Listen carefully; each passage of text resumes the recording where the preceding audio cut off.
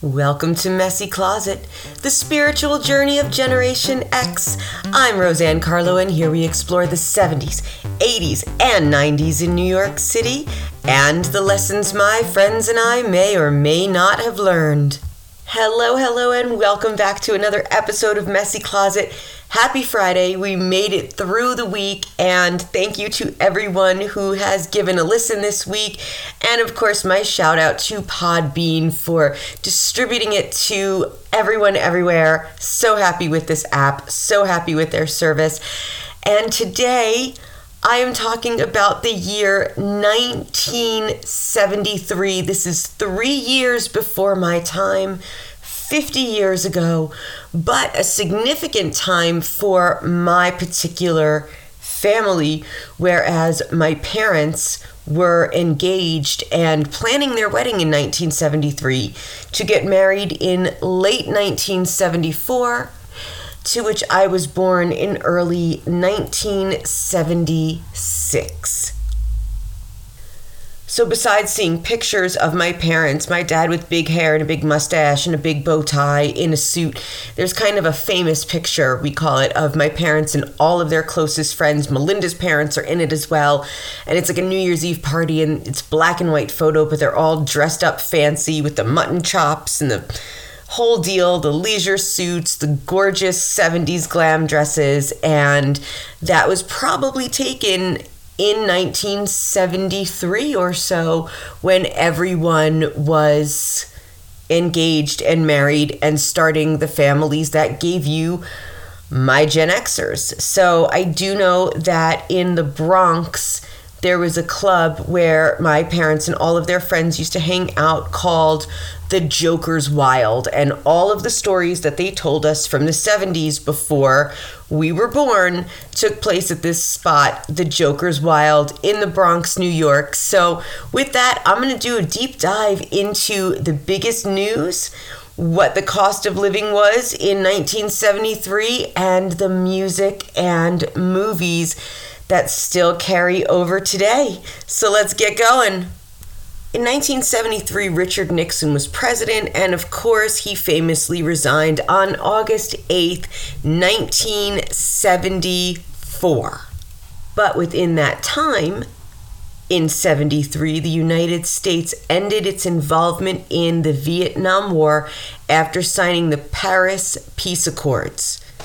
OPEC oil increased by 200%, and Secretariat became the first horse since Citation in 1948 to win the Triple Crown. Secretariat, also known as Big Red, was born March 30th, 1970 and passed October 4th, 1989, an American thoroughbred racehorse who is the 9th winner of the American Triple Crown, setting and still holding the fastest time record in all 3 races. And on a side note, Secretariat was housed and homed in Ulster County, New York, in this beautiful green and white huge stable. And where he was housed is now an organic vegetable and farm stand. So it's a new piece of history. It's been reused. It's a beautiful area, and I'm very sure that the horse lived out many, many happy years. So that's my little side note about Secretariat, just because I happen to live in the area and I wouldn't have known it if not for that. So Secretariat lived in Ulster County in New York State after winning the Triple Crown. 1973 also gave us the Alaska Oil Pipeline Bill. So that was passed, allowing the construction of the pipeline access from the North Slope of Alaska. We still don't use all of our oil. The Supreme Court of the United States ruled on Roe versus Wade, and now here we were, 2022, fighting about it again. Amazing that this happened 50 years ago in 1973, and a 3-day week put in place by the UK. I'm not actually sure what that means, but that is a big world event. The Sydney Opera House has opened fully. It was complete. And the UK inflation rate running at 8.4%, while the US was still at 6 8.16%. So inflation had a huge impact on lives around the world, in the US and the UK, and this was the price of gas, food, bills, which in turn caused higher wages and spirals and restrictions of oil, and there were countries that were not allowing oil in because of supporting Israel and Yom Kippur. This was known as the Yom Kippur War, and the start of the recession in Europe, and that caused unemployment. Oh, and that was the 3-day week in the UK, meaning you were only working 3 days a week. Meanwhile, in the US, these two important cases, Roe v. Wade, which was the abortion rights and the constitutional right, and of course, the Watergate hearings for Nixon. This is pretty incredible. The 70s was a very, very tumultuous decade. Lots of things happened, especially in the early 70s, coming off of the late 60s. So the yearly inflation rate then was 6.16% in the US and 8.4% in the UK. And this is when the average cost of a new house was $32,500. But the average income per year was $12,900, and the monthly rent was $175. The cost of a gallon of gas was 40 cents. The year-end closed Dow Jones Industrial Average 850. A dozen eggs cost 45 cents, and a Ford Galaxy 500 cost $3,883. A pound of roast pork cost 59 cents a pound, and Morton's TV dinners were 36 cents a piece. Walkie-talkie sets, which were huge in the 70s, I do know that, were $13.88 per set, and a dozen eggs was 25 cents. 8-track stereo players cost $44.50, and a crock pot cooker cost $17.79, and a pair of men's slacks were $23.49. But you could get a mod wall clock for $150. Oh my goodness.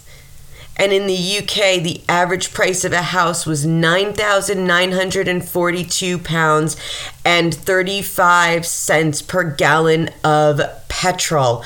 Amazing.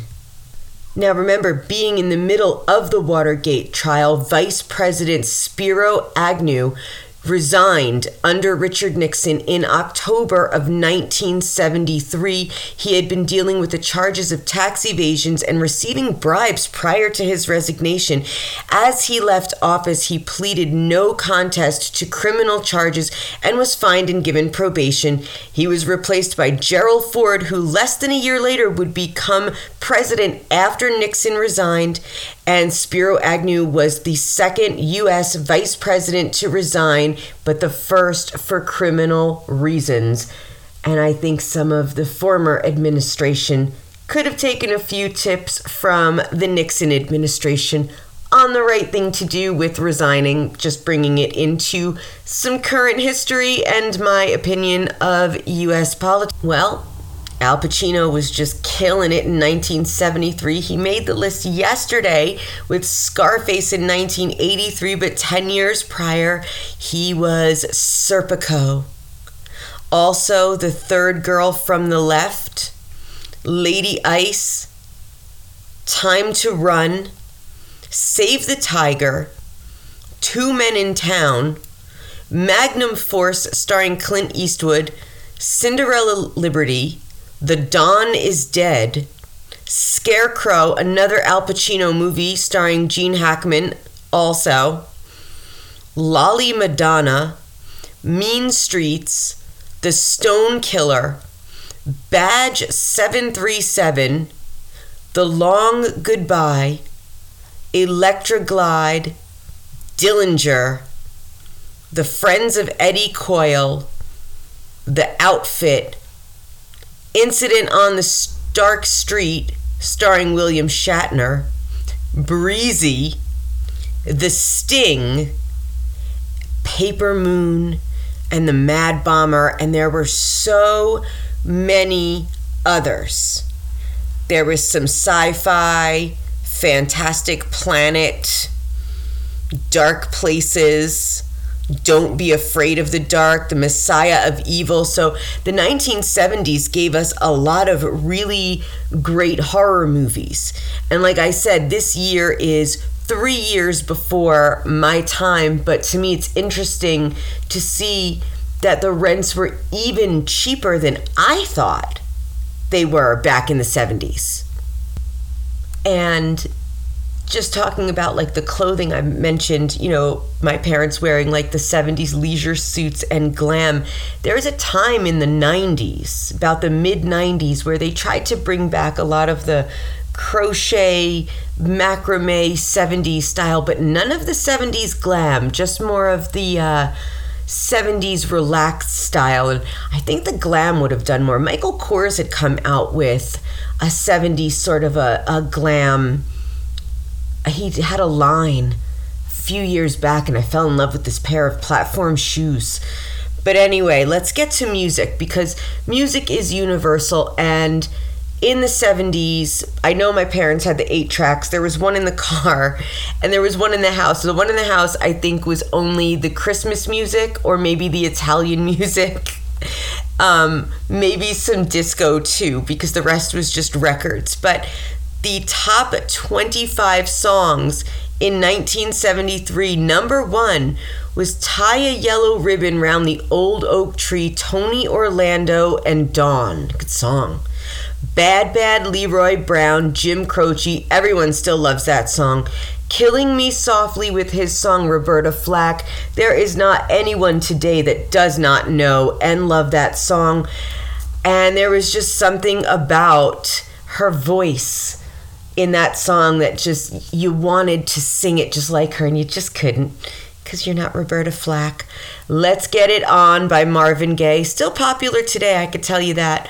My Love, Paul McCartney and Wings. Why Me, Chris Christopherson. Crocodile Rock by Elton John. I love that song, it's so great. Will It Go Round in Circles by Billy Preston. You're So Vain by Carly Simon, of course, still popular today, such a classic. Touch Me in the Morning by Diana Ross. The Night the Lights Went Out in Georgia by Vicki Lawrence. I remember watching her perform this for some like, it might have been a charity, it might have been a telethon, or it might have just been a recording of her singing it, because in the 80s, if we did get a glimpse of any sort of like music videos, you know, any sort of recorded singing in the 70s or the 60s, we were blown away, because we just assumed that MTV made up all of the videos and nothing had existed before then. They just brought it to life, and I wish that they would get back to it. So the number 12 song in 1973 was Playground in My Mind by Clint Holmes. Brother Louie by Stories, Delta Dawn by Helen Reddy, Me and Mrs. Jones by Billy Paul, Frankenstein, the Edgar Winter Group, Drift Away by Dobie Gray, Little Willie by Sweet, You Are the Sunshine of My Life by Stevie Wonder, Half Breed by Cher, That Lady by the Isley Brothers, Pillow Talk by Sylvia Robinson, We're an American Band, Grand Funk Railroad, Right Place, Wrong Time, Dr. John, and Wildflower by Skylark. And if you want to check out the rest, go to billboard.com, and we can actually go through all of these, because there's some other great ones on there. But I only know 1, 2, 3, 4, 5, 6, 7, 9, 10, 11.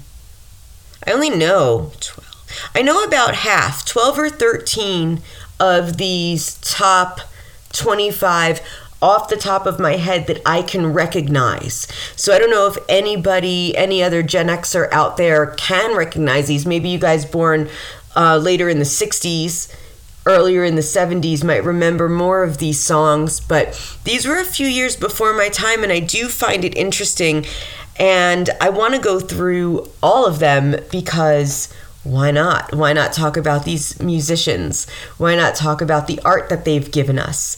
So I don't really have much else to say about 1973 except for what it's given me because I was not here. But I do know that that was a pivotal point in my parents' relationship and with all of their friends because everyone was planning their lives and gave birth to these Gen Xers. And here I am talking about the spiritual journey. And part of the spiritual journey is the major inflation we have seen in the last 50 years. Just amazing. And just the changes in politics, geopolitical views, just our outlook on life, who's more traditional and conservative, who's more liberal and progressive, who's far right, who's far left, who's woke, who's out there. Was it like this in the 70s? Yes, because it was a bit tumultuous, and I feel like 50 years later, we're kind of replaying the same things within our own government, not to a T, but close enough.